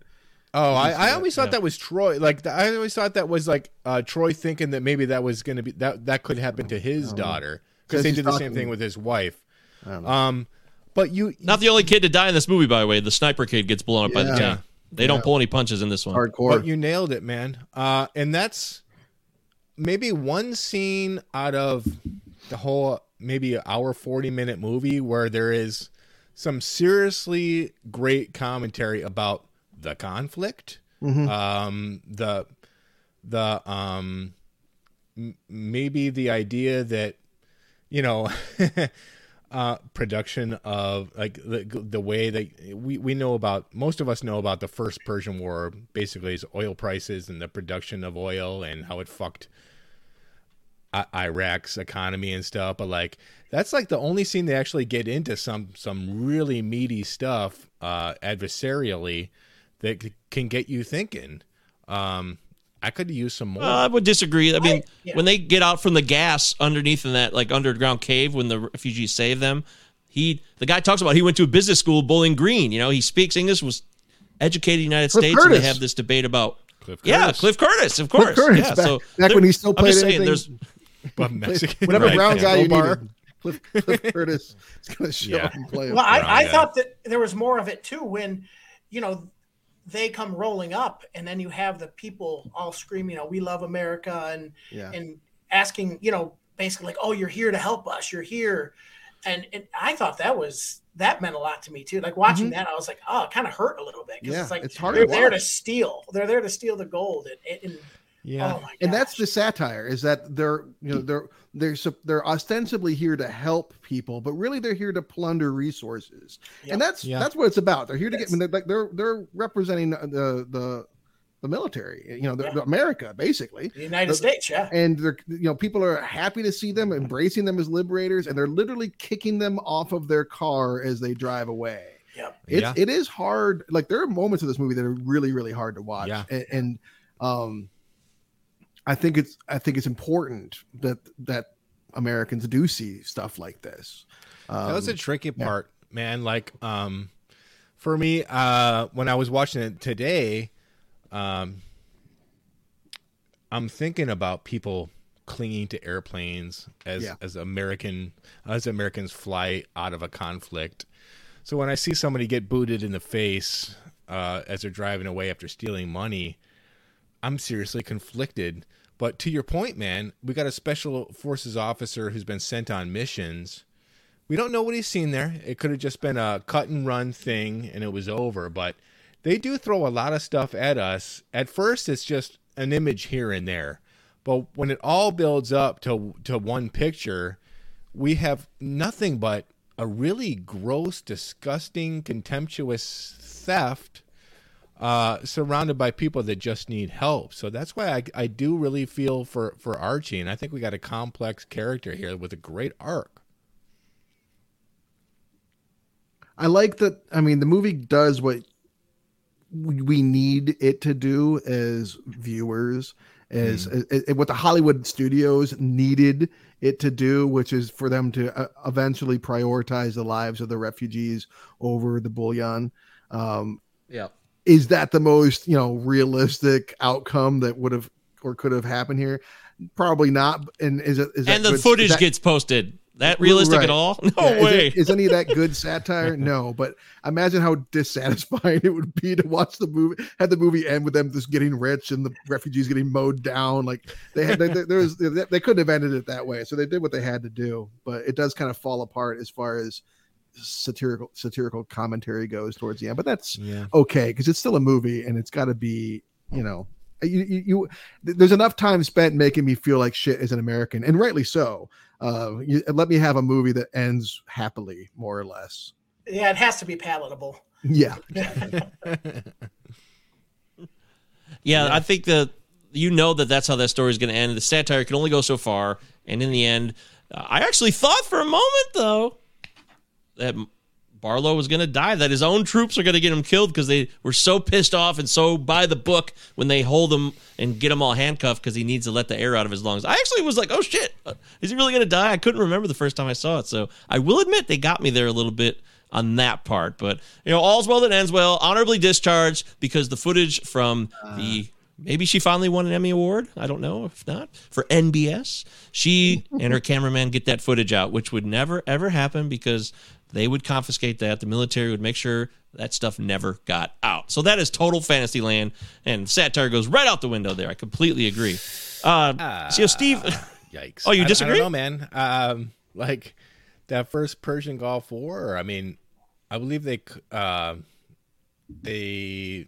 called it the video game war for a while because so much stuff was on CNN about these cameras that were in bombers and all this footage that they had. Right, but that's all controlled by the military. News. But it was still there was still journalists that were reporting live from battlefields. Again, controlled by the military. That's all I'm saying. So I don't disagree with you there. You're right. But what else? Steve, you picked this movie. What else? What are some other things we need to cover? Because this movie has so much going on. Well, there are a couple of things that made me kind of scoff a little bit, like the football taking out the helicopter. I mean, come on. All American, baby. It's got C4 on it. It was fun. I know, but it was a Rambo 2. Come on. a little too much, and we already brought it up. At least they like they foreshadowed it enough. They had like two instances where it was just a football bomb out of nowhere. At least they prepped us for it. You're right. They did do that, but the helicopter, why would it get that close? It just, I mean, my Lord. But oh boy. But I really liked the bleaching of the color. I thought that was great. I really loved the bullet shot. Again, the cow exploding, that was a little much for me too. The heads flying on the car when he stepped on the mine. But overall, the cinematography at the shots in the village, I thought were great. I really loved those shots. Again, they got a little much at times, but that's all until we get to the roundabout segment. I don't want to go in too far here. Those poor fucking birds, man. I will point out that I had to look. I'm like, did they actually coat these pelicans in oil? They're rubber. They're all fake pelicans. Yeah. Really? I want to know. Are there really? Why is there pelicans nearby? Is there water nearby at all? That's what I was freaking out about. There's no water in Iraq. Did you know that? Not a single drop. Not a single drop. Yeah, None. Anywhere. None.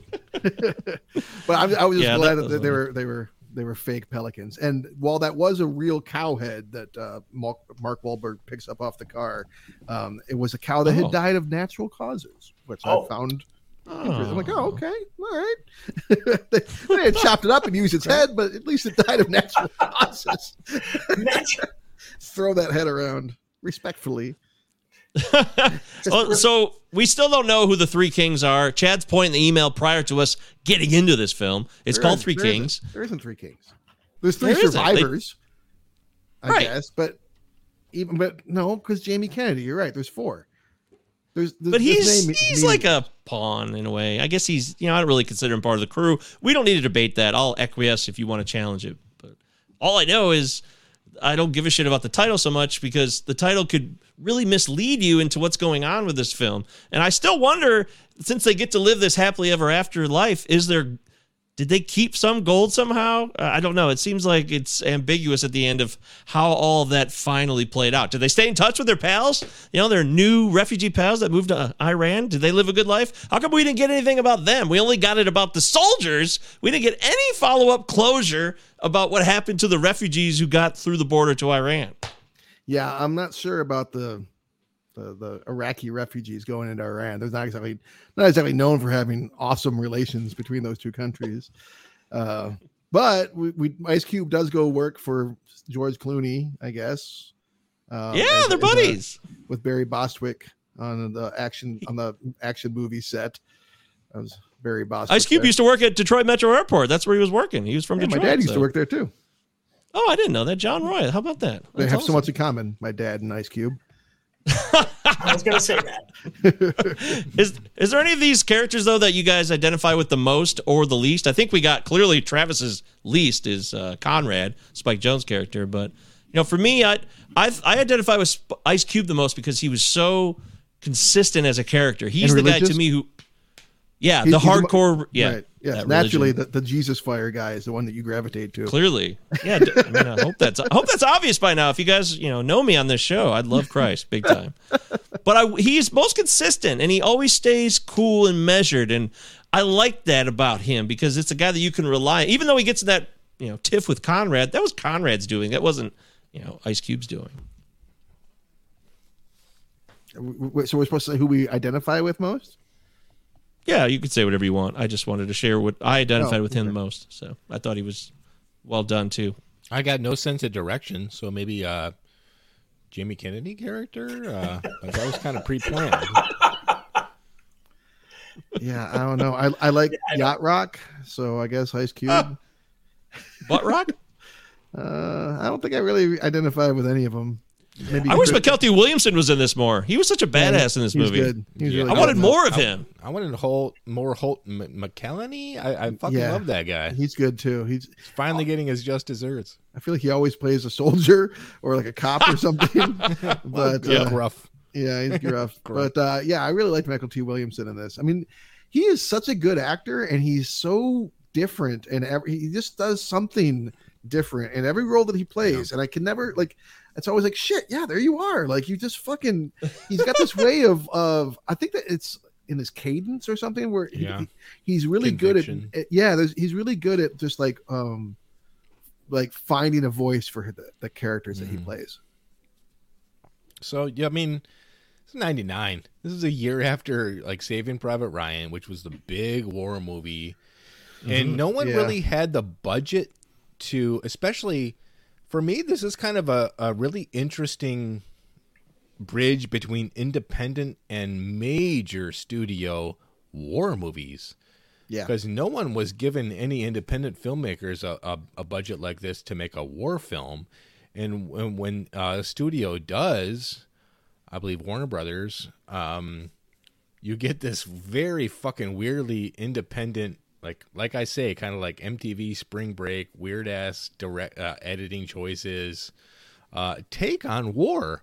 I mean, up until then, you're not going to have this kind of, unless it's a straight comedy, you're not going to have this type of a blend in a war movie. So I think that's what took me aback in '99 was I'd never really seen anything like it. It's tongue in cheek. We're having this much fun, and yet there's these intense conflicts and this very intense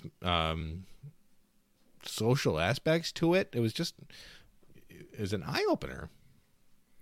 And to go back on or to better clarify what I said about Clooney's character Archie, maybe the inconsistencies aren't the worst thing in the world because humans are not always super consistent in what we do. One of the things I actually liked in the movie was that, he was someone that was out of all of them was becomes the one most concerned with helping these people.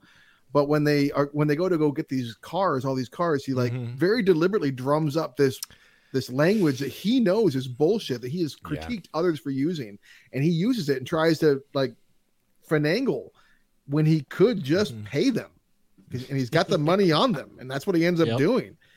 So I do appreciate a flawed hero, and these heroes are all pretty fucking flawed. I'll give them that. Yeah. I really appreciate the fact that, I'm sorry, Steve, that either David O. Russell or John Ridley or whoever the fuck wrote this screenplay. It doesn't sound like John Ridley did very much. The jury's still out. At least on this. Gave some of these people, some of these indigenous people, that sounds harsh, but a voice and characters. These aren't just like the Iraqis or the Iranians or these refugees. They really seem like people, right down to the guy who wants to start a salon. I mean, they're just people embroiled in a fucking conflict that they have no control over. So to spend the time on that characterization in 1999 is really something to behold and appreciate. I think that Cliff Curtis's character was pretty over his dead wife very quickly. But other than, and I would have liked to have had like the main Iraqi guy. It would have been kind of cool if he was played by an Iraqi. But I do think Cliff Curtis is fucking awesome, and I'm not one of those people that think that you have to play whatever ethnicity that you are. Like, I don't think that that's the case. You can only gay people can play gay people. Like, I don't think any of that. I think acting is acting. So don't get me mistaken there. I think Cliff Curtis is really good in this, and I agree with your point. I think it's a great point that you make, that these people are all individually, or most of them are given distinct personalities and wishes, and we're explained that they don't give a fuck, like these guys you just mentioned. They don't give a fuck who's in charge. They just want to live their lives like anybody in a lot of ways, you know. So yeah, I think that's a really good point, Eric. Also, they did a great job with that kid, because when they at the kid who lost her mother, Cliff Curtis's daughter, as soon as they ask, "How's your daughter doing?" He's like, "She's absolutely traumatized. What do you think?" That's exactly, you know. Yep. Too often in movies you might see that something seriously traumatic happened to someone. Oh, she's fine. And they're like, "Oh, yeah. Oh, she'll be all right. She's shaken up, but she'll be fine in an hour." Like, yeah, get the fuck out of here. Come on. She's got another mother next town over. It's cool. Yeah, this script does a really good job of paying attention to the details, which could be glossed over, except, of course, some of the football shit and the stuff we've discussed prior. I do want to say, though, man, and I want especially your input, Steve, as the guest here. At the end of the day, this was 23 years ago, believe it or not. Like, a contentious shoot, man, especially between its star and director David O. Russell, who just butted heads. David O. Russell didn't want some fucking TV star, as he referred to him as constantly. The guy's kicking extras. Like, does at the end of the day, like, because we have a fantastic product, like, how do you feel? Like, does this still piss you off? The director is such like a dick on the set, or is the ends justify the means? Or like, because talk to me here, because like, I love this guy's movies, and yet like I would love to punch this guy in the face. You can't relate the two. They're totally separate issues. I mean, the guy could be a total dick, but he made a great movie and makes great movies, not just this movie. George Clooney said on this movie himself that this was one of the worst shoots of his life. He hated it. So I don't have a lot to say about that. I think you have to discern between the two. The problem that David O. Russell will have is that he's going to have less people that are going to want to work with him. And then what kind of movies could he have created, or could he create in the future that he might not have the ability to create because he acts the way he acts? But all in all, they're separate. They're separate issues. I mean, I've had in my own life the worst bosses ever who turned out to be, when I first start, they turn out to be great, and they do great things. So. What was that producer? Was it Scott Rudin? Was that his name recently? Scott Rudin. Yep. Yeah. Scott So I mean, Hollywood is starting to lose patience for tyrants. I think that there, as elsewhere in America, we prided ourselves on supporting leaders who were abusive, because somehow like their vision, because the end does justify the means, I think, for a lot of people. But I think you're to answer your question as well, I think that people less and less feel that way in this country, that the ends justify the means, especially when it comes to something like art. If you're saving lives, okay. If you're making a movie, which I love movies more than almost anybody I know, but if you're making a movie, it never justifies being physically or verbally abusive towards someone that you're working with. That's never. Well, I don't understand the mentality behind it. You know, Yeah. like you're a master in your role. You're a master in your job, but you make movies. I mean, it's Right. not, you're not a brain surgeon. You're Right, not someone yeah. who. So it is a little baffling to me that you get such a big head. But when you live your life and everyone's catering to you all the time and money is not an issue, I think that's the nature of human beings. Turn into dicks. Imagine like Stay poor, gentlemen. imagine like it's one thing to scream at someone like, hand me that scalpel, but like, hand me that coffee. Yeah. There's a big difference. Cream. All right. I think on that note, unless we didn't capture something, I think we got the gist. I will say one last thing. A shout out to the person that this is basically actually inspired this. It wasn't just John Ridley. John Ridley wrote the original story that David O. Russell spun into his own screenplay. But then there's a UN worker named David McCulley who actually went into Iraq and like retrieved Kuwaiti gold, like all this bullion, and gave it back to the Kuwaiti people. He passed away in 2012, but this movie is inspired by him. So shout out to the great Scotsman, David McCulley. Wow. Okay. Wow. I did not know that. You know where? I did not know that. Did he try to steal it first and then had to give it back? Or? Better still, no, he was actually just a good person. Split it with him, doing his job for the UN and retrieving the stolen money. So beautiful. Good I'm on glad him. we know that. Now we know. The more you know. Now you know the rest of the story. All right, and let's close it out. It's time for Does It Hold Up or Not on Three Kings. Any volunteers to go first? Or do I have to pick someone? Well, then I pick Eric. No one wanted to go. I'm okay. You're back, man. We got to get your tape. We've been waiting for your Does It Hold Up for a happy month. to be back. I missed it so much. We Dude. did too. For a lot of years, I was like, come on with that, dude. I'm in the new David O. Russell, Civil Line Explained book, the fighter book. That was like trash. It's just like war satire. Come on, it's probably totally misguided. I watched it over the past couple of days. I just split it up. I'm very busy. I'm sorry, dude. I'm so sorry. I could not take my eyes off it. Like I had to pause it just to like get my like water that was beside me. Every shot is fucking awesome. So for a director, especially an independent, coming off Spanking the Monkey, Flirting with Disaster, to have this product and to deliver it, and to deliver this as we know it today is fucking unbelievable, man. Every shot is awesome.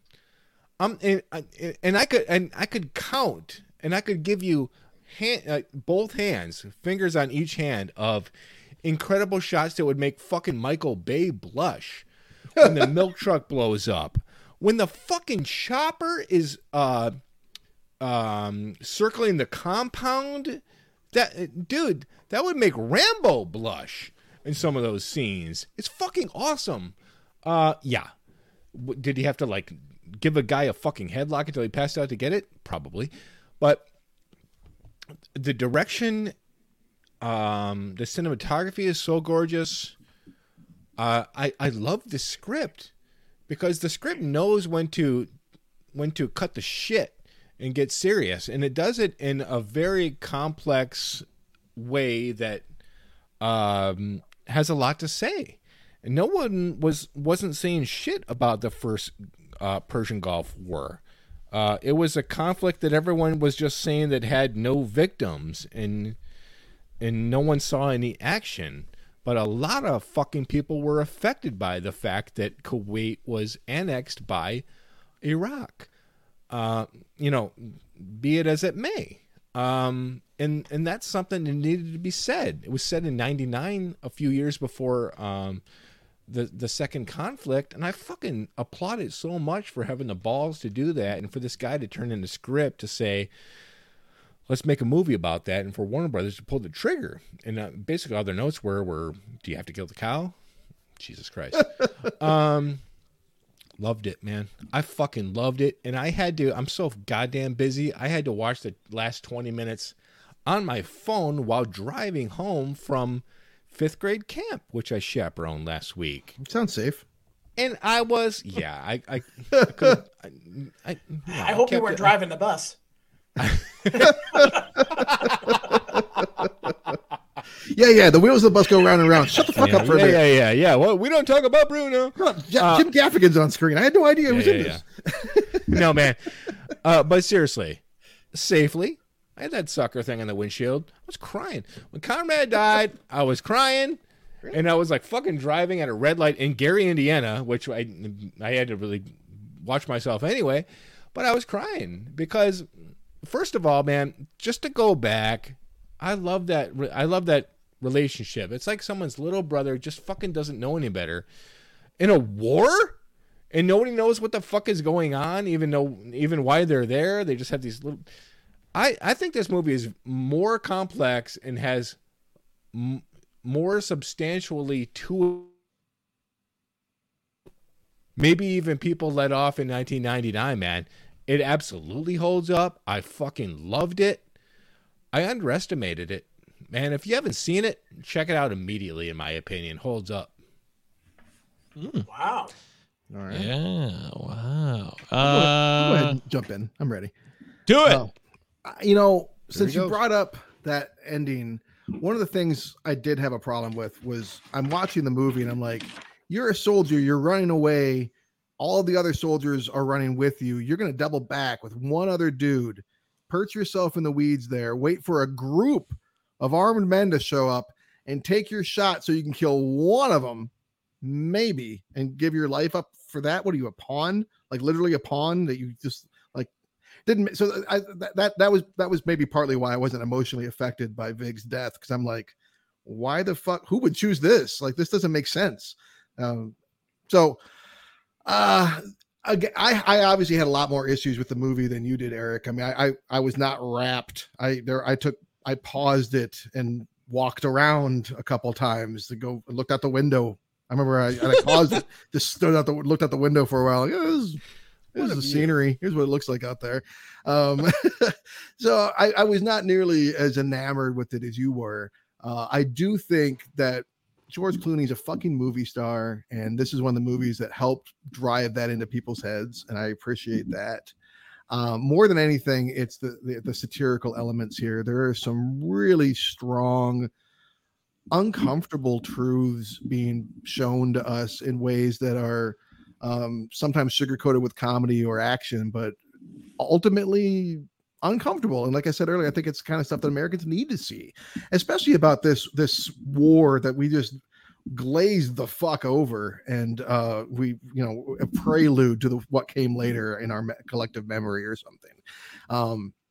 Very real losses, very real. Like, one of the main things, we have not harped on this enough, one of the main points of this movie is it really highlights how America left these people high and dry. We got Saddam out of Kuwait and then said, good fucking luck, especially to the Kurds.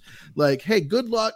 You do what you're going to do. And maybe we'll help you. Maybe we won't. So, and I think a lot of Americans were still singing that Lee Greenwood song, even when this came out in 99.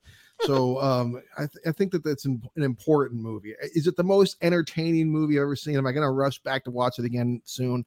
I'm not, but I do think it holds up. I think it's an important commentary and a unique opportunity.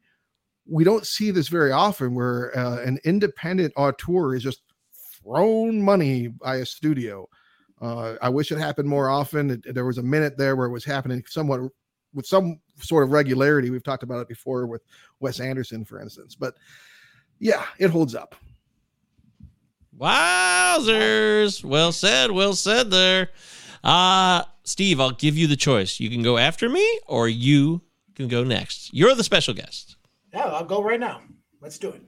Do it. So, I really, Eric, I thought nailed it. Put the nail on the head. I really loved the direction. I really loved the cinematography. Again, as I said, sometimes it got a little heavy-handed and got a little tiresome. But for the most part, I loved the bleaching out of the movie. I thought that, to me, it kept things on the surface, and that's what this movie did to me. It was this is a movie about war. This is a heavy, heavy subject, and yet the direction and the characters, they kept it light throughout. They got deep at parts, but for the most part, it almost skimmed across the surface of this light-hearted, almost like the Americans skimmed over the war itself, because all we saw on CNN was a couple of lights in the dark sky of bullets flying. We didn't even know what we were there for. I mean, we this war happened, it came, and we skimmed the surface of it. And I thought that's what this movie did. It didn't dive deep except for at certain points. It really stayed on a level that, I'm not making myself clear, but I really, really enjoyed it. I thought the movie itself, all the characters in it were great. Archie Gates, he cracks me up, George Clooney. Troy Barlow, I mean, it's amazing seeing these guys as young as they are in the movie. It's after seeing them now. Mark Wahlberg. But again, I don't know how to make my statement a little more so you understand it, but it just, overall, yes, it held up. It held up to me big time. It really held up. In fact, I liked it better than I think I liked it when I watched it back in 1999 or 2000. I wasn't expecting to enjoy it as much as I did. I kind of was expecting to be like, 50-50. But I really enjoyed it. Really enjoyed it. How about that? Wow. Okay. Very impressive. Well said. Well said, Stephen. You did a fine job. Your point was definitely clear to me. That was not well said, but I appreciate it. Well, look, it's a movie. It's got people in it. It has moving images. It's over an hour and a half long. Those are good things. And sometimes you look at a film and you wonder why you're watching it. I don't know. Sometimes you don't at all. You're just like, I'm not even paying attention. But this movie makes you think. It definitely puts you in situations where you would say, what would I do if I was in that situation? Would I be the one to ignore it and just spoil myself because this is my only chance at life? I don't get a second chance? Or would you put yourself in harm's way for other people you don't know, but you know what's happening to them is wrong or unsavory, to put it mildly, I suppose. In the end, it's a movie that I really had mixed memories of. Like, didn't that happen? It was like some guys running around a desert and they just kind of like get fucked up and things don't quite work out. But it's much, much deeper than that. And I do think this movie holds up because it asks questions that need to be asked and confronts you with brutal truths that are real and valid when it comes to nationalistic tendencies for whatever your country is. Just as maniacal in a way all the soldiers are for their United States of America, there's plenty of that on the other side too. It's not shown as much, but these Iraqi fighters, they are terrified of Saddam too, so they're also living under a terrible amount of fear, but they're also willing to dedicate their lives and sacrifice their lives for the country in this situation, whether there be various reasons for that or not. So yeah, this movie holds up. It's an interesting think piece. I think I would strongly recommend it to anybody. If you've never seen it, give it a shot. And I don't see why this movie would ever not hold up as it goes on another 100 years or so. I really don't. 4 out of 4 holds ups. There it is. There it is. Yeah, I got to re-rank my David O. Russell movies now. I don't know where this one fits in yet. I still have to consider it, but clean sweep. Top 3? Good choice, Steve. This is a good choice for the show. Definitely. Great choice. Thanks. Yeah, it turned out, as I said, I enjoyed it even more than I expected to enjoy it. So I don't know if I would ever even really jump back in unless like it was on and somebody else wanted to watch it. And those are always interesting picks. Not a fun movie to watch. And it was one that held up under scrutiny, so that's nice. Yeah. You know what I mean? Like, I if I had watched it without the pen and paper, I maybe would have. You know, that always changes things to put it through that prism. But there's a lot there to think about, which was cool. Mm-hmm. Well, I thought David O. Russell did a great job. It's a running commentary of, I think, the war itself throughout the whole thing, and that's what I love most about it. Is he used his directing to kind of tell the story of what the war was. And I mean, forcing Marky Mark to drink oil, saying "There's your fucking stability." I mean, that's a statement. Yes. Yeah. Well, cool. And another cool thing is like in war movies in general, when you watch films like All Quiet on the Western Front in terms of a World War I film, and then you watch like Sands of Iwo Jima for a WW2 film, and even like early Vietnam films, like a lot of filmmakers weren't telling you like different discerning stories about what actually happened. Like right after that, it's really refreshing to see a filmmaker make a movie on that war in '99. Well, in fairness, Apocalypse Now came out 5 years after Vietnam War ended. Yeah, That's true. yeah, Wow. yeah. But I'm betting there wasn't a lot of scripts in the hopper for a Persian Gulf movie. And No, this was surely right. probably the best out of any that were in that hopper. All right, fair enough. Well, that's it. We did it. It's called the Cinema 9 Podcast, and every week we decide does a movie hold up or not. And we thank Steve Laskowski for choosing Three Kings this week. Steve, we love you. But before we go, we got to find out what next week's movie is. And I think we're back at the top of the board, Travis. We are. So I'm going to get us out of the 90s. We've been in the 90s for a minute here. It's time to get out of the 90s. Love the 90s. And it's time to go to a decade that we have not spent any time in, the 1970s. There it It's time is. to Oh my go to the God. 1970s. Now, part of the problem with going with older movies is that, I mean, if you've seen them, they're probably more classics. So I have some movies in mind that are all kind of classics, but I wanted to give you guys some options. So you have an option between comedy or science fiction. Oh shit! Comedy. Oh shit! Eric? Oh damn! Fuck! This is really hard. It is. I can tell. Dead air. 70s comedies or 70s science fiction? Yes. Oh my god! Science fiction. Yeah, Steve, you're going to be a tiebreaker here. So, I'm gonna get Logan's Run. I'll take science fiction. so it's going to be science fiction. Now you have dirty dystopia or clean dystopia. Oh shit! I'm still gonna get Logan's Run. Dirty. Mike. Mike Give says me dirty. I'll take Dirty. dirty. On a 1973 Soylent Green. If you said clean, it would have been Logan's Run. Yes. Soylent Wow. Green. Made out of 1973. people. That's right.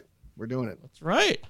Well All done. right. That reminds me of childhood. Travis used to always talk about this movie when we were kids. In fact, Watch it. the a lot. band was the band named after this, or was it a song you wrote that had something to do with Soylent Green? I think I had a band called. It was Soylent the Green. early days, early days. I'd actually forgotten that, but one of the many high school garage bands I had, I think, was called Soylent Green. Yeah, I think it was. Yeah, that's how I first ever heard of it. Green. First ever. So. Soylent Green. We're doing it. Charlton All right. Heston. I've All never right. seen it. Chuck Heads. We've never seen it? I've right. never seen it. I've never seen it. Either Yeah. one of you guys have seen it? Oh man, I grew up on this movie. So Why all right. see it when you already know it's made out of people? Mr. Phil Hartman. Spoiler alert! Jeez, guy. All right. Well, we finally cracked the seal on the 70s. It's a good call. We're going back in It's been time. a pleasure. Yeah, Oh, Steve, it's always what's going good. on, man? It's always good seeing you guys' face. I miss you guys. We love you. Yeah. I love you Virtual too. hugs. Love you, Virtual buddy. hugs. Yeah, you were a great guest. You're welcome back anytime. We'll do it again, I'm sure. As long as we're alive, the show will continue forth. But until then, that does it for this edition of the Cinema 9 Podcast. I'm Michael Govier. He's Travis Roy. That's Eric Branstrom. And for Steve Laskowski, our dearly departed guest, he's not dying. He's just departing. He's leaving. Jesus. But we thank you. There's a document in that guy's ass.